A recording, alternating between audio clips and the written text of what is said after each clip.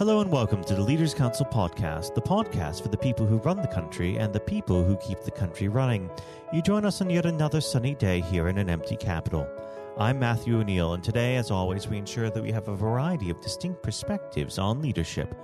First, we're joined by Peter Vaughan, director of Vaughan's Cookery School, a cookery school located in Wiltshire. Peter, hello. Hello there. Thank you for coming on the program today. Now, normally we'd go directly into the subject of leadership, but considering the current COVID-19 outbreak, I would be remiss if I didn't ask you how this has affected your business. Well, I mean, it's quite bizarre, really, that we as a company had never even thought that such a thing could happen. We were looking forward to a very busy year. We had lots of bookings, lots of courses, people travelling from all parts of the country to come to our cookery school. And also we do weddings, we do event catering as well. So the whole year was booked up solid, with nobody even had a thought that such a thing could happen. And I certainly remember hearing about it all in January and not even thinking it could possibly even come over to Britain, which was pretty naive thinking, really, now in hindsight. So it's really knocked us for six. Now, do you believe that this is going to have a long-term effect on your business? Well, completely. Being a chef for sort of best part of 30 years now, I know that when people get into a habit, when people have had long enough to break a habit, they don't come out again. So what I mean by that is, people have been in lockdown, they've not been able to go out to restaurants and eat out, and possibly there's a good chance that people will not go as frequently out to restaurants anymore. I certainly have lots of chef friends running restaurants, and that's the feeling that people have had so long without them that actually when it all eventually reopens, although that'll be a gradual thing, the willingness to go out so much won't be there. Weddings, I think, won't change. People will always get married. The cookery school, we're already getting people asking when can they come back, when can they come on a call, because I actually think what's happened is people at home only have about 10 or 15 dishes in their repertoire of their family kitchen, if that makes sense, and they're sort of eager. There's only so much YouTube cookery shows you can watch, so they're eager to come and learn and try out and learn new dishes or ways of cooking. So as a chef, I've learned over the 30 years, and I've been through two recessions now because I started in the late 80s, to have lots of strings to your bow. So that's why we created the cookery school, because we knew people always want to learn to cook. People always need to learn to cook.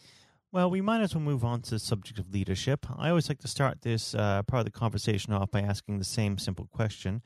What does the word leader mean to you? The word leader to me is the person who is avant-garde, the person who makes decisions. For me, it's somebody, myself, I listen to others to help me with making those decisions. And then they don't always seem correct at the time, but one has to persevere with it. So it is the person at the front of the bow of the ship, basically. Now, of course, leadership comes in many different styles. How would you describe yours? Well, I would like to hope, I'd like people to think that in our company that I'm very, I'm Aquarius, so I like to listen to everybody. I like to predict where things are heading.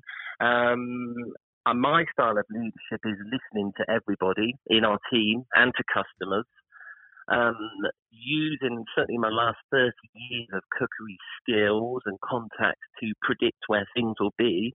It's quite easy to almost predict where things will be in 2 years' time because we can't carry on the way we're going. That's quite clear. So for me, it's the leader who listens. That's it in a nutshell. Let's go back to the beginning of your career when you first started out your working life. Did you have any particular influences who shaped you into the man you are today? Well, I knew I wanted to be a chef from a very early age. This is the early 80s, and I was instantly connected to Keith Floyd. I thought he was, not just because he was quite a character, but because of his knowledge. It wouldn't just be a fish soup he would be making you. He'd be telling you the history of the region of France, where it came from, and the lives of the fishing people who went out. So definitely Keith Floyd. And also, in many ways, I think as kind of Gary Rhodes, because he was, and I had the fortunate experience as a young chef to work with him, but he almost single-handedly brought British cooking back to where it should be, at the forefront. So I was always impressed with him. Let's talk a bit about mentorship within your industry. It's obviously a very practical learning experience within the cookery industry. It's not theoretical as much as just in practice. So what sort of way do you instill these skills in the next generation, and what can be done to mentor the next generation of aspiring cooks? Well, I've always believed in bringing out the best in staff, and that's partly because I experienced the same thing as an apprentice. My leaders, we call them chef de parties and chef mentors, they were very good at bringing out the best in me. I was from Wiltshire. I'd moved to London at the age of 16, and they brought out a part of me I wasn't even aware of, and that was a connection to ingredients. That's something that really is missing nowadays, this connection to ingredients. So, and naturally working on the best parts of people, so the strengths of people, working on those in a kitchen, that's fundamental, because I don't know many chefs who are brilliant at everything, and I think even Gordon Ramsay would admit that himself. There are chefs who excel in this area and chefs that excel in that area. So working on the strengths of people, key. Now, unfortunately, our time together is starting to draw to its close. But before I let you go, what does the next 12 months have in store for Vaughan's Cookery School? Well, I'm certainly not scared of a recession. This will be a hat trick now. This will be the third. But also what that means is we will knuckle down and work even closer with suppliers, wastage. Everybody should be putting food waste into anaerobic food digestion, so AD we call it. This is all converted into energy, and at the moment still food is thrown into landfill. So knuckling down on all the little details, because it's all the little details that makes brilliance, certainly when it comes to cooking. They always say that brilliant food is lots of little things done well, and that's what we will focus on at a cookery school. No radical changes. Just evolutionary modification. That's it. Well, I'd like to thank you very much for coming on the program. And when things get back to some semblance of normalcy, Peter, you have to come back on the show and give us some insights on cookery, because I know my wife knows that I need it. Peter, thank you so much. Pleasure. That was Peter Vaughan, director of Vaughan's Cookery School. And now, if you haven't heard it before, is my exclusive interview with our chairman, Lord Blunkett. Lord Blunkett, welcome. Thank you very much. It's very good to be with you. Well, of course, nothing is being said at the moment other than COVID-19, which we must touch on. What would your message be to small businesses who are trying to keep going? Well, I think the last ones standing will be the ones that thrive when we get back to some sort of normality. So it's have confidence and courage. Obviously take advantage as far as you can of the government help. I think that Rishi Sunak, the Chancellor, has gone about as far as you could have expected. Mm-hmm.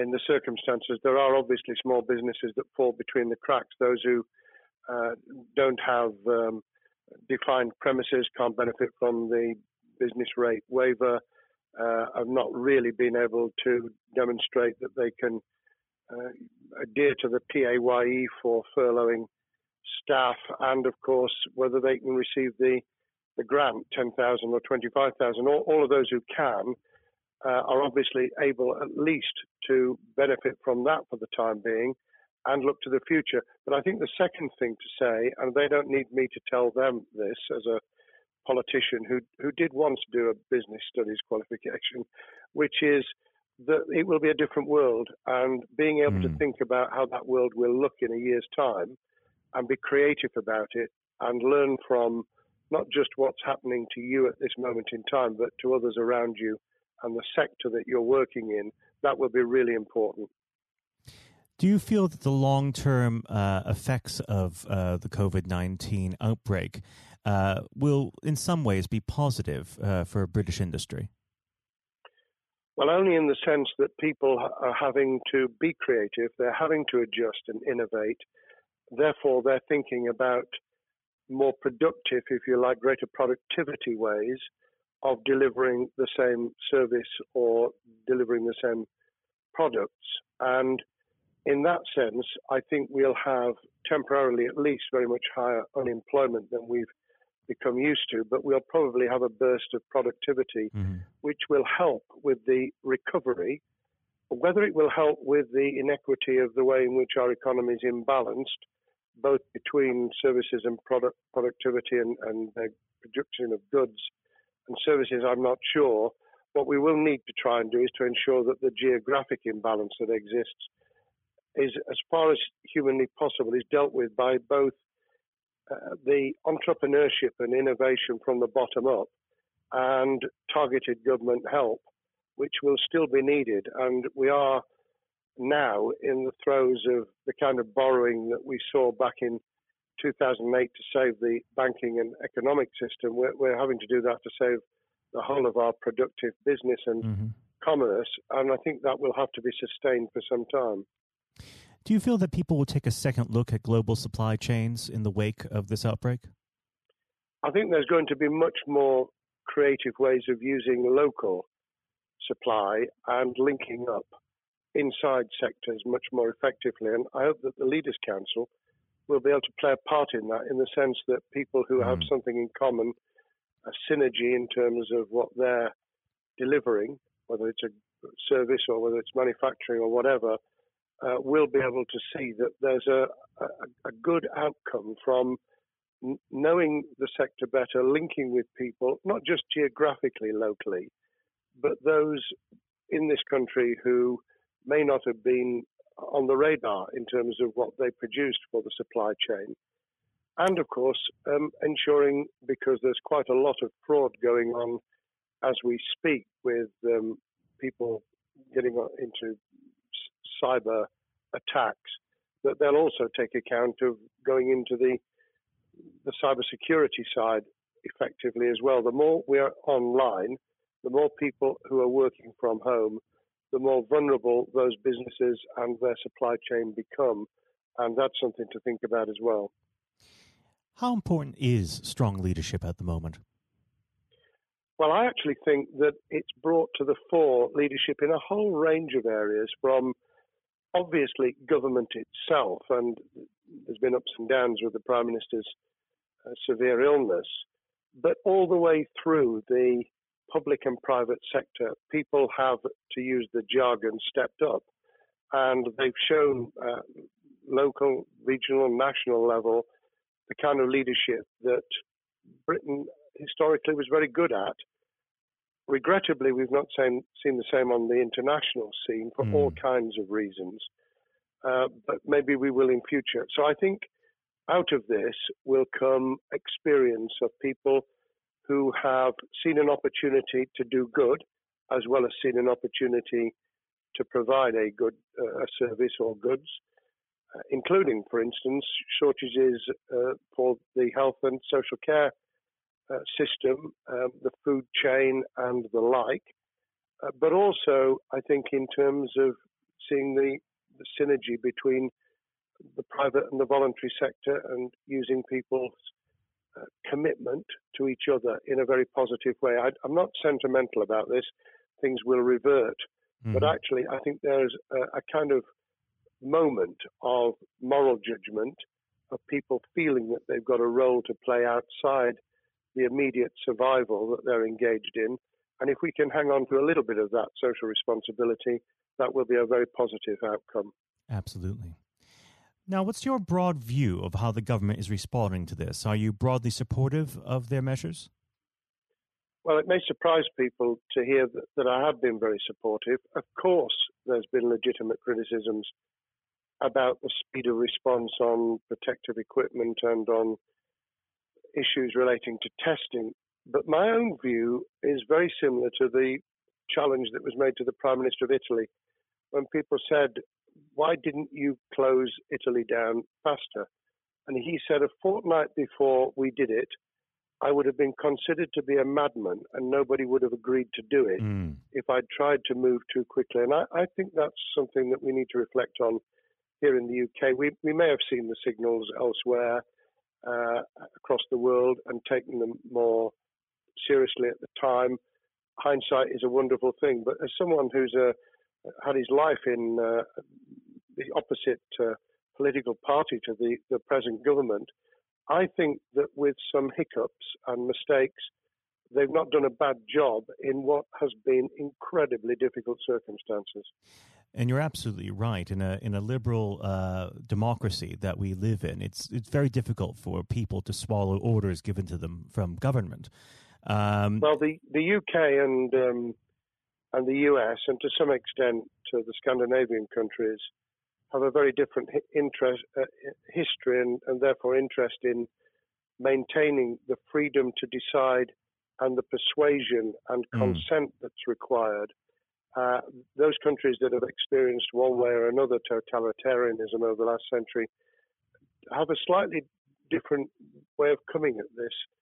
I don't want to exaggerate it, but I think that that's why getting the balance right of getting people to go along with what you want them to do in their interests as well as the nation as a whole is a sensible, proportional balance. And I think we now need to adjust to the coming out of the crisis gradually, readjusting to recovery in the same way.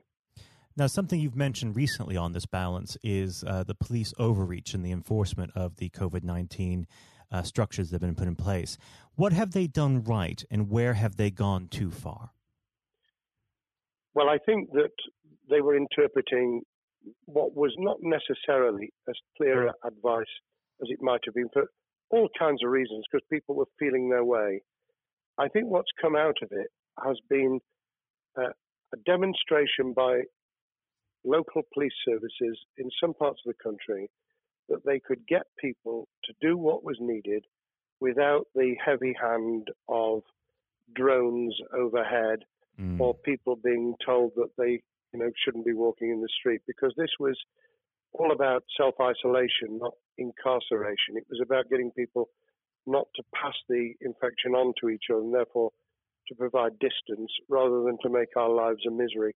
Those police services that adopted that policing by consent and chivying people along did really well. Those who went over the top, I think, soon got a very substantial pushback. And one of the strengths of our democracy is that you could have that debate. People could say, I'm terribly sorry, we think the police force in our area has gone over the top. And that in itself is a constraint and a readjustment.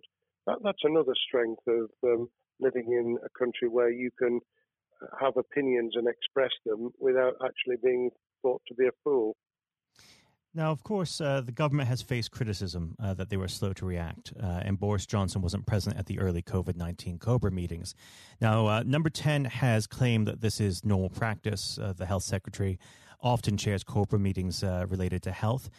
Does this tally with your experience as a Secretary of State, or would you have expected the PM to be more hands-on during the initial stages? I think different prime ministers do have a very different style.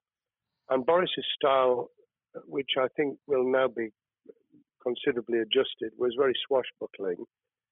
In some senses, delegating is a good thing, as every leader of every business or public service knows. Those who try to pull too much into themselves end up with a massive bottleneck, great failure of trust, and the inability of people to show what they're worth and to demonstrate their capability. So I'd be very wary of jumping in and saying he was wrong to delegate the essential COBRA meetings. What I was surprised about was that he didn't chair the first couple, because Mm-hmm. My experience with Tony Blair for the 8 years I was in cabinet was that Tony was a great delegator, but he would get a grip to begin with, watch what the difficulties were, and then give people direction and confidence to be able to get on with it. So looking back, I think Boris himself probably thinks, God, I wish I'd spotted the signals from elsewhere in the world more rapidly, and I'd just been there. However, this also raises another issue. All of us in positions of leadership need good teams around us. Mm-hmm.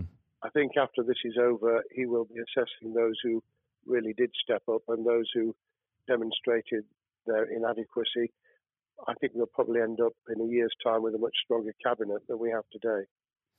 Well, absolutely. And of course, we've seen a significant drop in the visibility of certain special advisors like Dominic Cummings during this entire period. So it'd be interesting to see how that pans out. It's certainly readjusted the role of those behind the scenes with those who should be taking the decisions, having received advice. Obviously, there's been a complete transformation in the profile of experts, if I might use that term, who'd previously been denigrated. Mm-hmm. Scientists, medics, people with behavioral science understanding. My only criticism was, were we getting wide enough advice? Were we narrowing it too much to a couple of key centres in London? But that's because I've always been adverse to everything being London-centric. I think there's great expertise, wisdom, experience out in the sticks, and we should use it. Rightly so. Now, was pandemic planning part of your time as a minister, particularly perhaps when you were Home Secretary?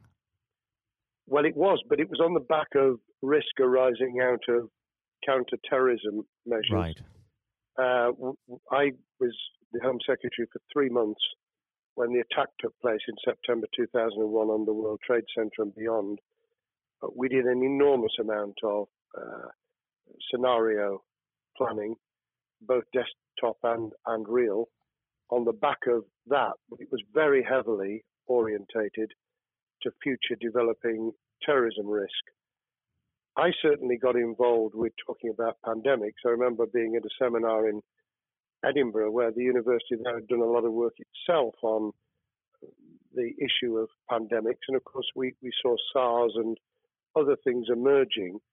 I think people have criticised the government for not picking up the report from 2015, 5 years ago. I think that what happens is human nature kicks in. You deal with what you're immediately faced with.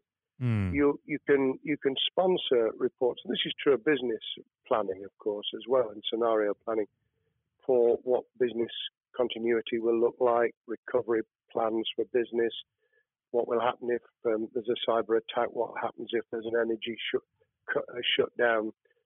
These kind of things you can look at, but you're immediately turning your eyes to what's in front of you.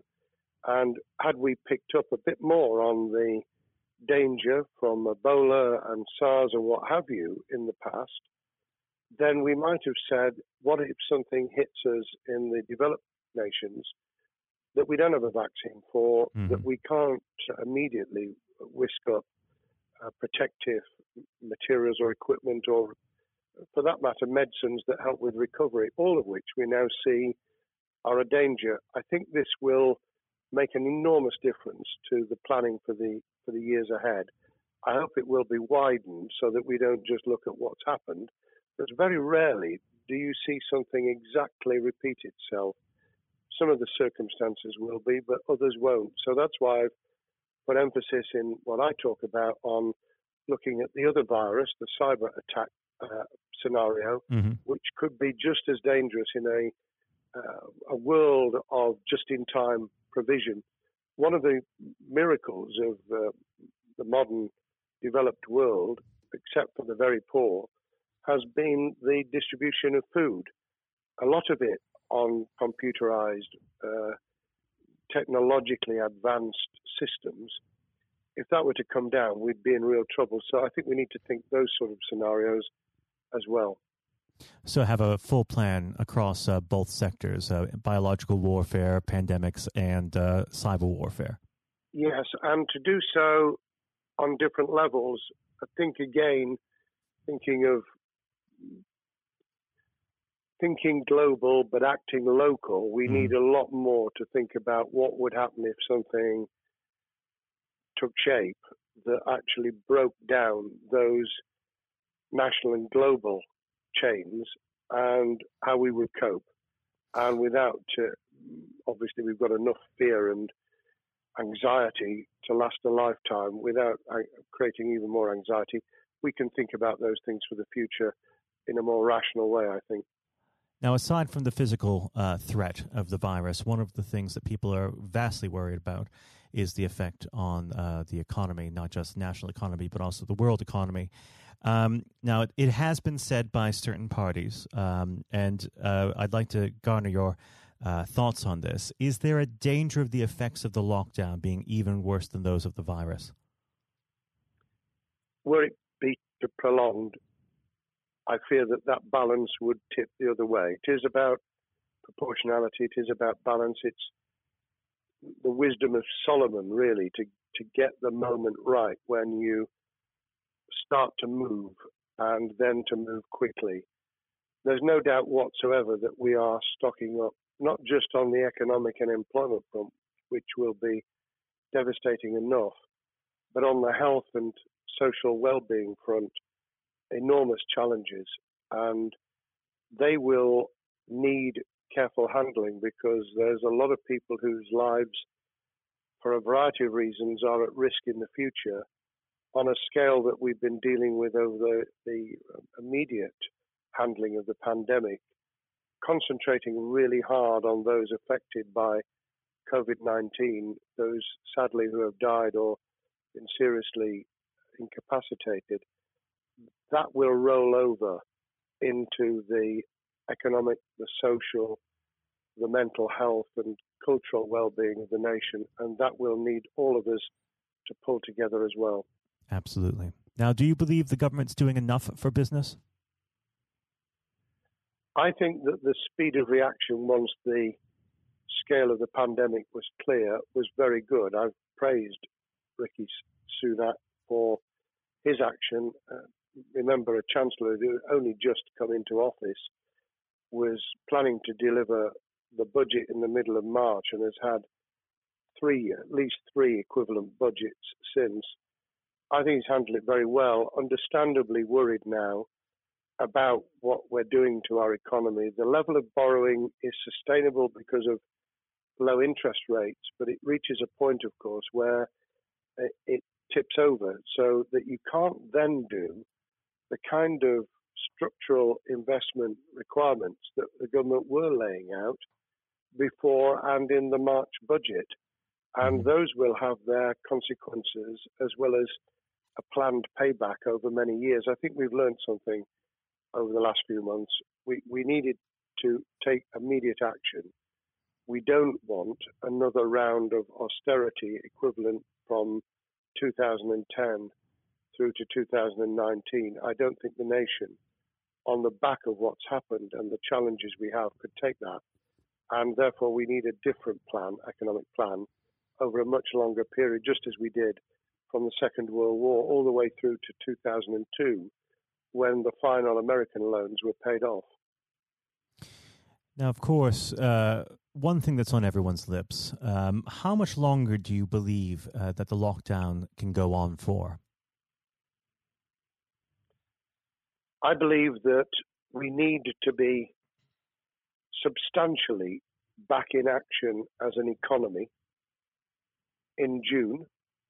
This obviously is led in terms of places where people would meet in large numbers, having to adjust to the fact that it will be longer for them. And sadly, that will involve business closures. It's why the Chancellor extended the furlough scheme to the end of June. Mm-hmm. But unless we get things moving in June, I think we'll run into the summer where all kinds of services and industries will have a chain reaction effect. And what happens with one will then have a major impact on another. And then you get the skittle effect where things get knocked down that you hadn't perceived were going to be affected. So I very much, if I were in government, and I always think of things in that context, what would I do if I were in government? I would be on the side from the second week in May, on the side of the hawks in terms of saying we've got to start moving, and we've got to do so with the collaboration and cooperation of the public who have got the message, who did behave, who responded magnificently. Let's try and get back, perhaps, doing things differently for a time, but substantially getting back to business as usual. And unless we do that, then those areas that can't and wouldn't expect to be back in action immediately get pushed further into the middle of the year and the autumn, and then they become unsustainable. Now, of course, one of the other major developments we've had recently are the changes in the Labour Party. So if we could just speak on the Labour Party for a while. This might sound like an obvious question, but how does Sir Keir differ from Mr. Corbyn? Well, I'm biased because I believe the Labour Party has come out of 4.5 years of a black hole of a nightmare, where it neither represented a credible opposition nor an electable government, and the combination was to let those who supported the Labour Party and needed some of its policies let them down very badly. Sir Keir Starmer both is a highly intelligent, professional lawyer who, as Director of Public Prosecutions, led the service well, had to take difficult decisions at a time of austerity, understands the world beyond Labour members, but has been able to do business with those who originally supported Jeremy Corbyn and was able to command support from them. His creation of a balanced shadow ministerial team has been very encouraging. I supported Lisa Nandy, who he's made Shadow Foreign Secretary, because I thought she understood the north of England and the disaffected former Labour voters. But I believe that Sir Keir has taken on board those who have something really sensible to offer, and I believe he will be both a great leader of the opposition. More importantly, he will then present himself as a credible alternative Prime Minister. And all governments need an alternative government at their shoulder. It was true of us from 97, and it took the Conservatives some time to recover and to get to that position, but they did, and the Labour Party will, and that's crucial for our democracy. All of us need to understand and appreciate that a living, breathing, functioning democracy requires a credible, confident, and in many ways supportable opposition, as well as a government that we clearly want to do well, because none of us want, as we didn't with the COVID crisis, none of us want the government to fail. We want to see our economy recover. We want our social well-being to be taken into account. We want to overcome deep-seated inequality and poverty, and we want to do it with enterprise and entrepreneurship and business playing their role. And that is about leadership nationally, locally, in the private and the public sector, people with ideas, with confidence, with the ability to pull teams around them, above all, to have some idea of what it is they want to achieve and a very good idea as to how to achieve it. Now, of course, one of the biggest problems Sir Keir is facing will be tackling the party's anti-Semitism problem. There has been a recent internal report that has been quite damning. What's your response to that report, and what does Sir Keir need to do in response? Well, there are two reports. One which is being produced by the Equality and Human Rights Commission, which he will, and has already indicated, will implement in full. The second was a leaked report put together by the supporters of Jeremy Corbyn, 800 pages of private interchanges on social media, which he has, Keir Starmer, set up an investigation to identify who did it, who leaked it, what the content was, does it have any salience and lessons for us, and where necessary, action will be taken. So I hope that as he moved very quickly to reassure the Jewish community, so he will be able to take the necessary steps to back up that reassurance with the kind of actions that says that this was a blight on a historic, great political party that all of us were ashamed of. We've been able to put that behind us and to move on to facing the future with confidence. What's the one key thing that Cookery needs to do to restore Labour as an election-winning party? I think Sir Keir Starmer's major challenge is to convince sceptical voters that Labour has not only reverted to a party that they can support because they can see it acting, developing, presenting as a credible alternative government, but also that the lessons have been learned from the fiasco from 2015 onwards. In other words, there have to be very clear signals of substantial change, not just the right words, not just reassurance that we're not going back to some of the crazier policies, but actually that we've understood why the electorate rejected those policies so substantially in December 2019. If people get that message, they'll understand that the Labour Party has changed, as it did in the 1980s and early 90s, to become the electable government with the greatest majority and historic majority, even greater than 1945, which I was privileged to be able to take advantage of in 1997 when I joined the cabinet. Now, I know what your answer is going to be to this question, but indulge me. Do you think Cookery has what it takes to be PM? Yes, I do. I think he has the background, he has the experience, he has the professionalism, he has the forensic mindset, and he has the confidence to have put a team around him which will ensure that it will work. And those elements are true of all leaders.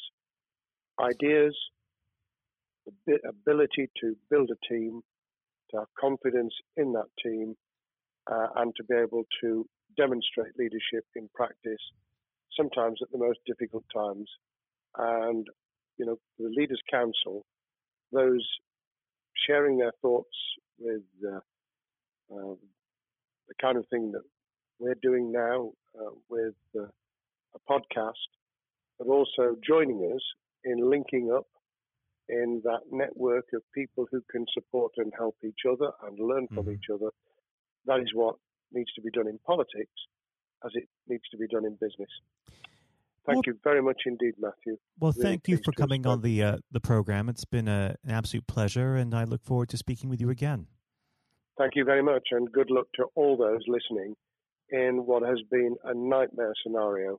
Good luck for the future. Have courage, have confidence, and yes, listen to those who know more about business than I ever will. Thank you, Lord Blunkett. Thank you. This has been the Leaders' Council podcast. Thank you for celebrating excellence in leadership with us. I have been your host, Matthew O'Neill. Until next time, goodbye. Thank you for listening to our podcast. The views expressed within the podcast do not reflect the views of the Leaders' Council of Great Britain and Northern Ireland, its parent company or subsidiaries, members of staff, other guests, or any other person therein associated.